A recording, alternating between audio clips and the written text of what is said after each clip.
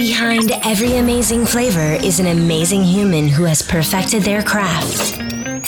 Welcome to Flavors Unknown, a behind-the-scenes look at new flavors and the chefs, pastry chefs, and bartenders who create them, with your host, Emmanuel. I'm your host, Emmanuel Lebroche. Thank you so much for listening. Every other week, I interview a chef, a pastry chef, or a bartender so you can discover their secret behind the scenes. What are their creative process? Where is their inspiration coming from? And who are the chefs and the bartenders that they are looking up to? Today is episode number 1, and you can find the show notes at flavorsunknown.com. Click on the episode page. My guest is Jesse Vida from BlackTail in New York City. Jesse is sharing with us the inspiration behind the menu at BlackTail, focusing on Prohibition-era Cuba, and the path that led him from being a barback to a technical bartender, and finally today launching his third menu at BlackTail. Stay with us to discover at the end his special ingredient that find a way in his cocktail creations. Hey, hi, Jesse. Great to have you on Flavor Unknown. Hey, Emmanuel. Glad to be on the show. So how would you describe your job in 10 words? I would describe my job as intense, rewarding, creative, fast, mentorship, educational, spiritual, team, family, and friends. So can you tell me more about the word rewarding? So much work goes into every detail of what I do and what we do at our bar, from educating the staff, to putting in the details of the drink, the process of food and everything that goes into it. And it's definitely very rewarding at times to see everything running at full swing and the place is just jam-packed and busy and every aspect is really hitting and every guest is truly enjoying the experience, and you're just seeing all the staff, and some of them may have came in, very green and didn't really know a lot, and then they're confident and really executing the service the way we want to. It's kind of those moments of small victory that feel very rewarding. There's a special example that you remember from a great service that was done to some of your customers? It's more just a feeling and a vibe, and you just look around the room and everyone's laughing and joking and having a good time, and the energy is high and the mood is right. You look around and the bartenders next to me are working with like solid technique and getting drinks out quick. The barbacks running around, restocking everything going. The servers are tasting their drinks, running them. It's just like it's everything moving in the same direction at the same time. It's a beautiful thing. So, and why spiritual? Spiritual because for me, this is a career of passion. And some people I've heard in the past disagree with that word, but for me, that's just the only way I can describe it. Like I care deeply, and I feel it, in my heart and my soul, the way that hospitality, affects people and affects myself, giving or receiving it. So definitely spirituality to it, as well as through the creative process and spirits themselves and cocktails. So tell me about the story of BlackTail.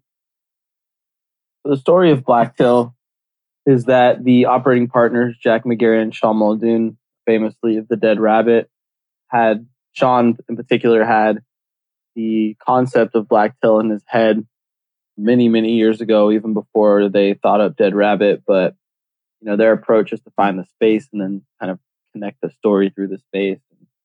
BlackTail, where it's located, it just really made sense for the story, which BlackTail is named after the planes on the Highball Express that would fly drinkers and bon vivants from the United States and New York and the Hudson down to Cuba. And it would fly right over the building where we're located, at Pier A, which is a building that was built in 1886. So that was the concept we ran with, and the story all connected. So it's all about having on the menu and as well in the decor what's supposed to be a bar, an American bar, let's say in Cuba during the Prohibition time, right? Correct. Yeah. Or, we like to call ourselves the American bar with the Cuban soul, and the space and the ambiance and the story of the menu is all about, 1910s, 1950s, 60s, Havana, Cuba, and, the influx and influence of the American consumer, coming out there and catering to that. And, we're kind of recreating that story, but in a modern American cocktail bar. Okay, so we'll come back a bit later on, the menu BlackTail, but I would like to go back in time a little bit. And can you get me through the story of what compelled you to be a bartender? Yeah, it's funny. I was just having a conversation with one of my colleagues the other day, and we do have people coming to BlackTail and to other cocktail bars that coming straight out of culinary school, and they are studying to be bartenders, which is something that just wasn't really a thing when I first kind of fell into it. So people of my generation and older, it was kind of an accident. I was in college and I was just working kind of whatever jobs, getting by as I was in school. And actually, my best friend back in San Francisco, where I'm from, kept bugging me to go and try to apply to be a bar back at this new restaurant that was opening, but I didn't really know anything about it. I didn't come from, a foodie family or anything like that. Like I would like to, party with my friends on the weekend like any college kid, but I had no idea of, the difference between, a Burgundy glass and, whatever, a Viognier glass of wine. I didn't know there were different shapes and different things like that. So long story short, he kept bugging me about it, and I was kind of sick of my job. I was working at the mall. And so I walked in for an interview, and I was extremely out of my element. When I walked in for my scheduled interview, the bar manager of this new bar that was opening, I guess had maybe double booked herself. She was in a conversation with another person. I kind of walked in. I was like, "Hi, here for the bar back interview." She's like, "Okay, cool. So show up tomorrow at 3 p.m., wear a black shirt, and we're going to give you a trail." I was like, "Okay."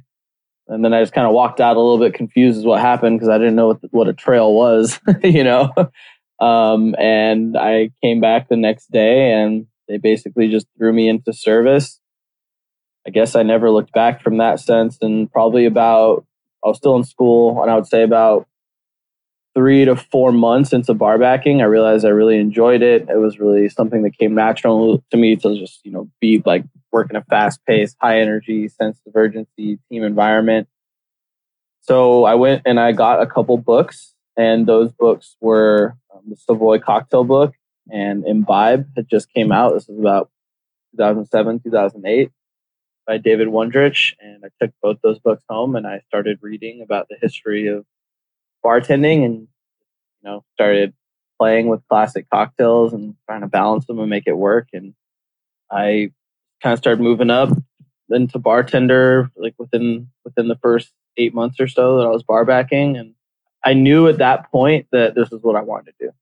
Who did you meet along the way who had a strong influence on you and became mentors? Yeah, I have had many people who have influenced me throughout my career. In my early stages in San Francisco, Gabriel Lowe was the first bartender who taught me how to bartend. He's been, running bars and doing things in San Francisco cocktail scene for quite some time. He's also done some consulting in South America. There's a guy named James Lemieux that was kind of the first bartender I was ever bar backing with, and he kind of showed me the ropes on the classics. And then when I came to New York, I definitely was mentored by some great personalities out here as well. I worked at Dutch Kills for a while. So Richie Baccato, who owns that bar, Fresh Kills, he owns a bar in LA. He used to work at Little Branch back 10 years ago when Milk and Honey and Little Branch were one of a small handful of cocktail bars in New York. And then more recently, Jack McGarry, the Dead Rabbit, and BlackTail has definitely been a mentor for me. We work very closely together. What did you learn from them? All different things, That's the thing about mentorship is I think a lot of people are always like looking for a mentor, or people are looking for others to mentor. And I don't really feel like it works like that. Like very rarely will you have one single person have this just one mentor relationship where they take them, through their entire journey of their career. For me, it was multiple mentors and different people taught me different things. James really taught me hospitality. Gabriel taught me first kind of round of how to be a technical bartender. And when I got to New York, working for Richie Bucato and Dutch Kills, that's where all that stuff really came together. It was like technique with deep classic knowledge, with speed and building by the round. And then working at Dead Rabbit, when I started working there, that's when Jack really showed me through his example of leadership how to be a leader, and also cocktail creation, like how to really have a process and how to break down ingredients and how to layer cocktails. So you mentioned the expression technical bartender. So what does that mean for you?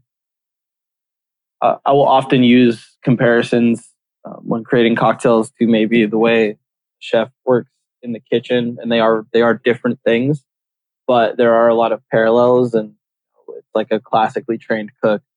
They have really good knife work. They have proper cutting technique. They know how to work cleanly and efficiently. It's a similar thing with a bartender who's trained in that way and groomed that way. A bartender who is technically sound knows how to perfectly stir a martini and how to perfectly shake a daiquiri, how to work with that efficiency, and how to be clean, how to be on top of all things at the same time. So what does it take to move from being a bar back to a technical bartender? Well, it's definitely a journey. I mean, bar backing is a lot about humility and hard work, and you're really just grinding it out. The bartender is the star, and you are there to assist them. And that is a great lesson because it really teaches you how to be on top of all the little details. And when a bar back is ready to go to bartender is when the bartender never needs to ask for anything anymore. When the bartender is about to ask for ice and the ice is already there. When the bartender breaks a glass and before he can say anything, the bar back's already helping to clean it up, so on and so forth. That's when they're ready to move to bartender. And that's a long transition, because you have to teach them the technical skills, but a huge part of being a great bartender is your ability to control the guest experience, to individualize, to make it more general, and then to just like cater and control the crowd. I mean, there's so many aspects of it. You're a bit of a master of ceremony back there. Now I would like us to talk about innovation. Can you describe to me what is your innovation process? Yes, for sure. Of course, I have deadlines and I need to get menus done in time for seasonal things like that. But I always kind of I respect my own creative space. So if I wake up one day and I'm really not feeling super creative, I'm not going to go in and force myself to make drinks. Luckily for me, I do have more creative energy more often than not. So when I'm ready and I'm in that headspace, basically I break it down by flavor inspiration or spirit inspiration, and those things can go hand in hand. But in a simple breakdown of it, let's say I'm excited about heirloom fruit or some unique indigenous varietal of an herb. I will take that one herb or fruit and I will think about what style of cocktail I think it's going to work in best. If it's going to be something stirred and herbaceous like a martini, or stirred and rich like a Manhattan, if I want to do something tart, bright, refreshing like a daiquiri or a gimlet or Collins or something like that, then once I have that general idea, I will try it in a very basic application. Let's say I want to do it in a gimlet. So I take this herb and I shake it fresh with sugar, lime juice, and gin. And once I know those components all work together, I'll start moving on to the next thing. And this is where the understanding of flavors and then referencing a lot of flavor kind of books and stuff like the Flavor Bible, being a huge example of that. I actually use more cookbooks than I use cocktail books creating drinks because I'm more looking to find flavors that work together. And the best part of that is when I find something that I just never would have thought actually worked, then you put it in that application and it really just plugs in. Something like lime is a flavor pairing with mint. For us, that doesn't just mean lime juice. It doesn't just mean lime zest. It could also mean a liqueur that has, a lime forward flavor, a bitter that has a lime forward flavor. Is there a specific culinary book that you use for inspiration? For me, it's more like flavor pairing type books than necessarily like a traditional cookbook.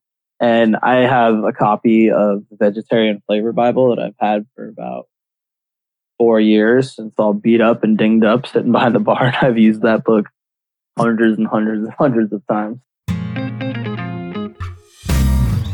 In a previous interview, you said, I quote, that the bartender's craft is a part creativity, a part performance, and a part showmanship. Can you explain what you meant by it? And tell me how it influenced the creation of the current BlackTail menu. Yeah, so I mean, the part craft is obviously crafting the cocktails, to order for the guests in front of you. The showmanship is the way in which you work. This kind of goes back to your technique. Being technically sound isn't only executing on a level where things are coming out the way they're supposed to. It's also, there should be a little bit of a flow and a poetry to the way that you move that is still extremely functional.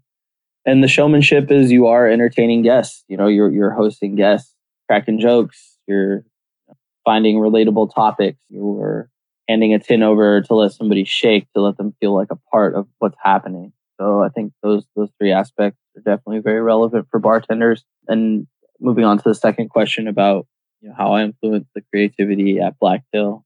I'm, as the bar manager there, I am in charge of the creative process of the menu. And for me, that's a very collaborative process. So basically, I put together the formula of what we're looking for in the menu in a very general way. And myself and the bartenders will work on drinks for, weeks or months at a time. And we'll fill all the holes, and then I'll help them balance drinks. They'll give their input on my cocktails and everyone else's cocktails. And once it's all kind of where it needs to be, I put it all together. And then of course, there's the administrative side of, getting it all printed and edited and making sure the descriptions are correct. Because BlackTail is focused on the Prohibition era Cuba from 1910 to 1960, does it somehow limit you in your creativity? Well, definitely the creative focus to a certain extent is based on a kind of an era and a time, and there is a style or styles of cocktails that are based around that Caribbean influence of the 1910s to 1950s. But I certainly wouldn't say that limits us in any way, because there's total freedom to bring a lot of modern technique or new and unique flavors and kind of plug them into what is generally a BlackTail cocktail. And you will see a lot of our drinks. We have tons of new drinks on our menu that were just created at BlackTail, and then we have a lot of drinks that are modern adaptations of classics, like bringing classic Cuban cocktails to the modern palate, like the way we do our rum and cola or Mary Pickford or Nacional or El Presidente. These are all very classic Cuban cocktails, but we have put some modern techniques and modern flavors. You just mentioned the cocktail called the Nacional. Can you describe the drink for us? And then I'm curious about the creative process behind it. Yeah, for the Nacional, that cocktail is one that's actually very close to my heart, because it was the first drink that ever created or finalized for our first menu, well before the bar opened. And it is definitely one of the quintessential Cuban classics. It's named after the Hotel Nacional in Havana, Cuba, a hotel that has tons of history out there. So many interesting things have happened there. Basically, a classic Nacional is a rum, a daiquiri with apricot, so lime juice, apricot liqueur, white rum or white and aged rum shaken. And the way that we do our modern adaptation is it's true to those ingredients. It has lime juice. Instead of an apricot liqueur, it's an apricot eau de vie. So it's more of a pure expression of the flavor, and it doesn't really bring much of a sweetness. It's more dry. We added some pineapple, layered in a yuzu syrup, as well as a gentian. So it'll give that kind of like floral bitterness on the finish, but it's rich and tropical in the middle. And then it has a 47% rum, white rum. a really great balanced drink and layered. There's also a little bit of banana syrup in there too. The thing that I think is really cool about the Nacional, and I've had people say this to me before, is you taste every ingredient that's in it. Like everything is present, but it's all very together. Nothing is dominant, and it's awfully balanced. So you talk about the importance of collaboration. Describe a little bit the process. How do you work with your team in order to, let's say, give them the path that they need to focus on this era of 1910 and 1950, 1960, and bringing their own creativity? So how do they approach the research? I mean, the research was definitely more, I would say, much more of a focus of the first book. And the first menu was mostly my drinks, as well as Jack McGarry and then Jillian Vos, who's my counterpart at Dead Rabbit. She's the bar manager there. You know, I led the creation of that menu, and they helped out because we didn't have a staff to be collaborative with at that point. The bar wasn't open.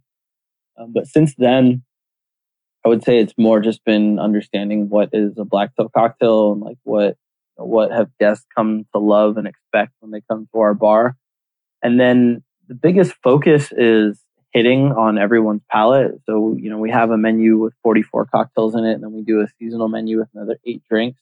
With that many cocktails, there should be a cocktail for everybody. I think a lot of that is the focus. So it does leave a lot of room for creativity, but we always do want to have at least, 10 of those drinks be focused around classic Caribbean style cocktails. And so some of our drinks have, crossed over. Like the Nacional has always been on all of our menus. We're about to launch our 3rd book, actually.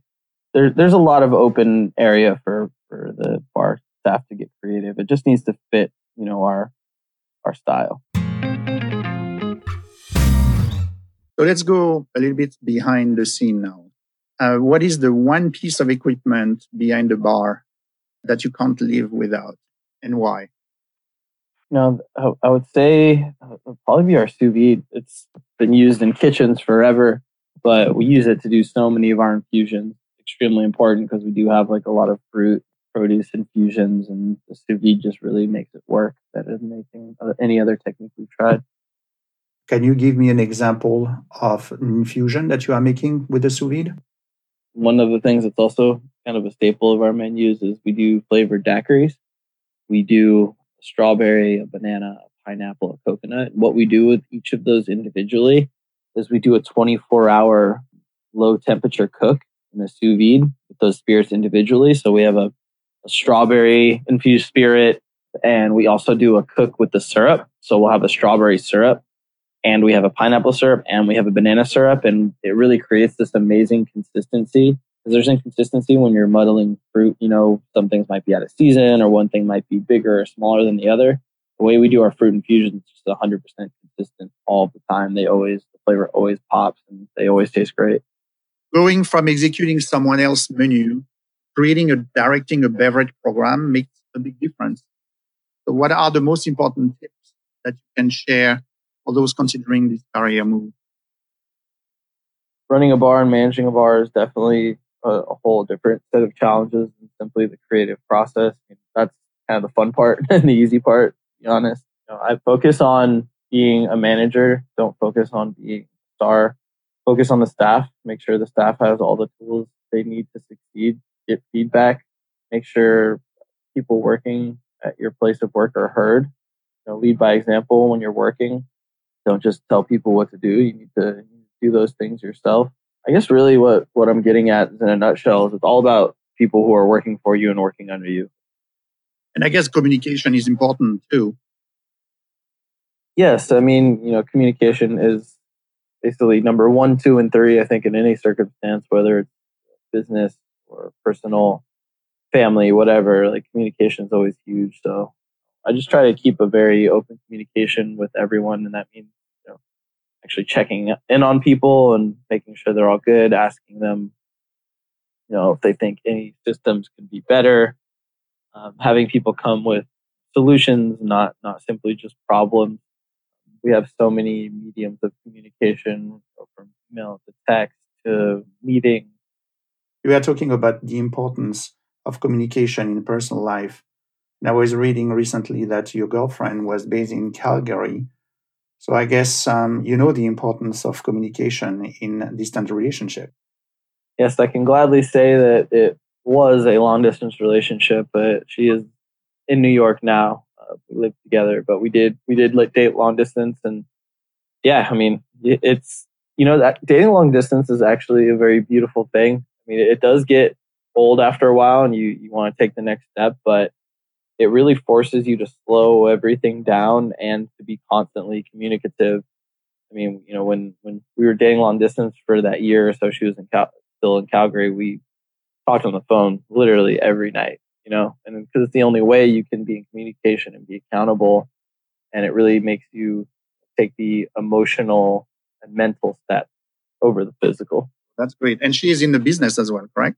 She is, yeah. I mean, she was crushing it back in her hometown in Calgary.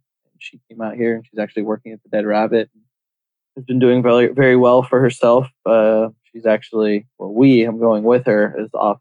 We're off to London in a month, and she's competing for the North American finals for Bombay Sapphire's Most Imaginative Bartender. So doing pretty well, representing New York, actually. Wow, this is really something special. She must be excited about it. Now, Jesse, I would like that we talk a little bit about the ingredients that go into a cocktail. What ingredient is irreplaceable to you and why? For me, absinthe. Gotta have it. I need it for so many cocktails. It works in so many things. Actually, the way I discovered this, aside from just using it in drinks, is when I was looking up flavor pairings for a myriad of different ingredients. The thing that kept popping up was fennel. Fennel. It works with so many dishes. It works with so many different types of foods and spirits. And absinthe is, very, very anisette tasting, and it has that kind of fennel flavor going on. So I've found that it works more often than not in drinks. So what unique and unfamiliar ingredients are finding the way into your menu recently?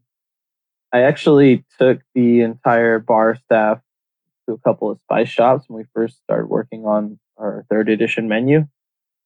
And yeah, we have all kinds of random weird spices and stuff on this menu, like a Tasmanian peppercorn. You have many varietals of Szechuan. There's definitely some interesting and unique flavors to be on this new menu. I don't want to let too many secrets out. People got to come in and try it. I mean, absinthe was really interesting and fascinating that you are using it so often in cocktails. So what characteristic does it bring beside the anise, obvious profile, that you are using it so often?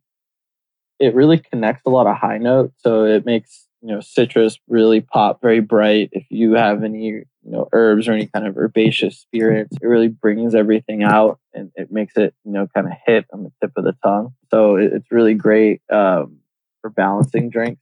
It works. I use it more in the format of like bitters, like it'll just be a dash or two, such a potent flavor profile. And yeah, I find oftentimes, doing like Manhattan old fashioned variations, like absinthe really helps kind of bring everything together, So do you think it is like the trend of the moment?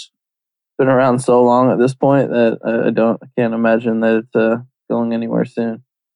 Absinthe is a very classic cocktail ingredient, and it was kind of been rediscovered as of late. Let's focus on one famous cocktail type now, the old fashioned. How can an amateur bartender at home prepare a unique and new old fashioned? Like, how can he add an unfamiliar twist to it? What would you suggest? Well, there you go. The absinthe is always one you can reach for. But as far as home bartending, putting something like Campari, just like a bar spoon of Campari in your old fashioned will give it a nice orange bitterness going on in there. A lot of Amaro as well. It's like a Amaro. They're like a type of Italian digestive, usually a little bit lower in alcohol. They range anywhere from bittersweet to extremely bitter. It's more sweet. Amaro Chicharo is amazing in old fashions. Again, just a small bit, quarter ounce or a bar spoon. Really brings like nice like bitter chocolate and orange flavors. I'm going to try that this weekend. An old fashioned with a spoon of Campari and a dash of chocolate bitter. Thanks, Jesse. You should. It's delicious. What do you see being the trend in cocktail in 2019? Well, I guess the CBD is huge these days. Everyone's putting that in food and drinks, so we'll see how that gets regulated. The low ABV trend has definitely been a thing. A lot of sherry, a lot of Aperol Spritz-esque cocktails, and then rum is on the rise. Talking about CBD, how would you pair it in cocktail with other ingredients? I haven't played with it too much, but I would imagine anything going to be, anything that would work with things like mint or basil or anything that's kind of like intensely herbaceous in that way. Now, Jesse, it's time for the rapid fire question of the podcast. Where do you go for a crafted cocktail in New York City where you are not working behind a bar? And of course, Dead Rabbit doesn't count as an answer. Yeah. No shameless plugs. Don't worry. I'll keep BlackTail and Dead Rabbit off. Some of my favorite cocktail bars in New York right now are Nomad, Attaboy, Death and Company. All great bars. Those are kind of my solid top tier go-tos for New York style cocktail bars. But man, there's so many good ones these days. Brooklyn probably has a couple good ones like Fresh Kills. So are you gin or bourbon? Gin. Love bourbon, but I go gin if I have to pick one. Which celebrity would you like to create a cocktail for? Ooh. Which celebrity would I like to create a cocktail for? I guess Ryan Reynolds would be pretty fun. The actors are coming to mind. What would you serve him? Well, probably in aviation because I've read he's into that. What is the strangest cocktail you've ever tasted? Strange cocktail. I've definitely tasted some weird drinks. I know Dandelion in London, I had a concrete Sazerac that was somehow infused with concrete. I don't know exactly how they did it, but that was an interesting one. I would like now to give you a little bit of time to talk about some of your up-and-coming projects. Up-and-coming projects. I'm going to be out in London a couple of times doing some guest bartending things, as well as Berlin. And I recently did a consultation project, and I put together the bar program for Chef Ji-Young Park, who has Atto Boy in New York City. He just opened Atto Mix, which is like a fine dining course dinner downstairs, and upstairs there's a cocktail bar with bar bites. Really, really great spot. And yeah, aside from that, I guess BlackTail will be opening an outdoor space next spring. Very cool. So that's really exciting. And can you tell us more about the bar program at Atomic? What's the profile of the drink?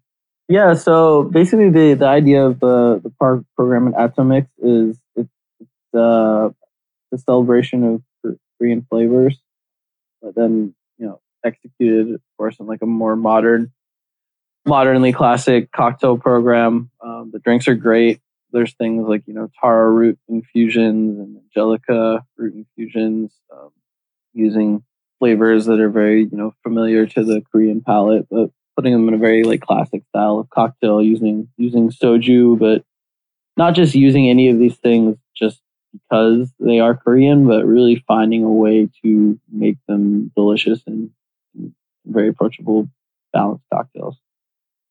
Hope we can get together another time and then we can discuss further about Atomics.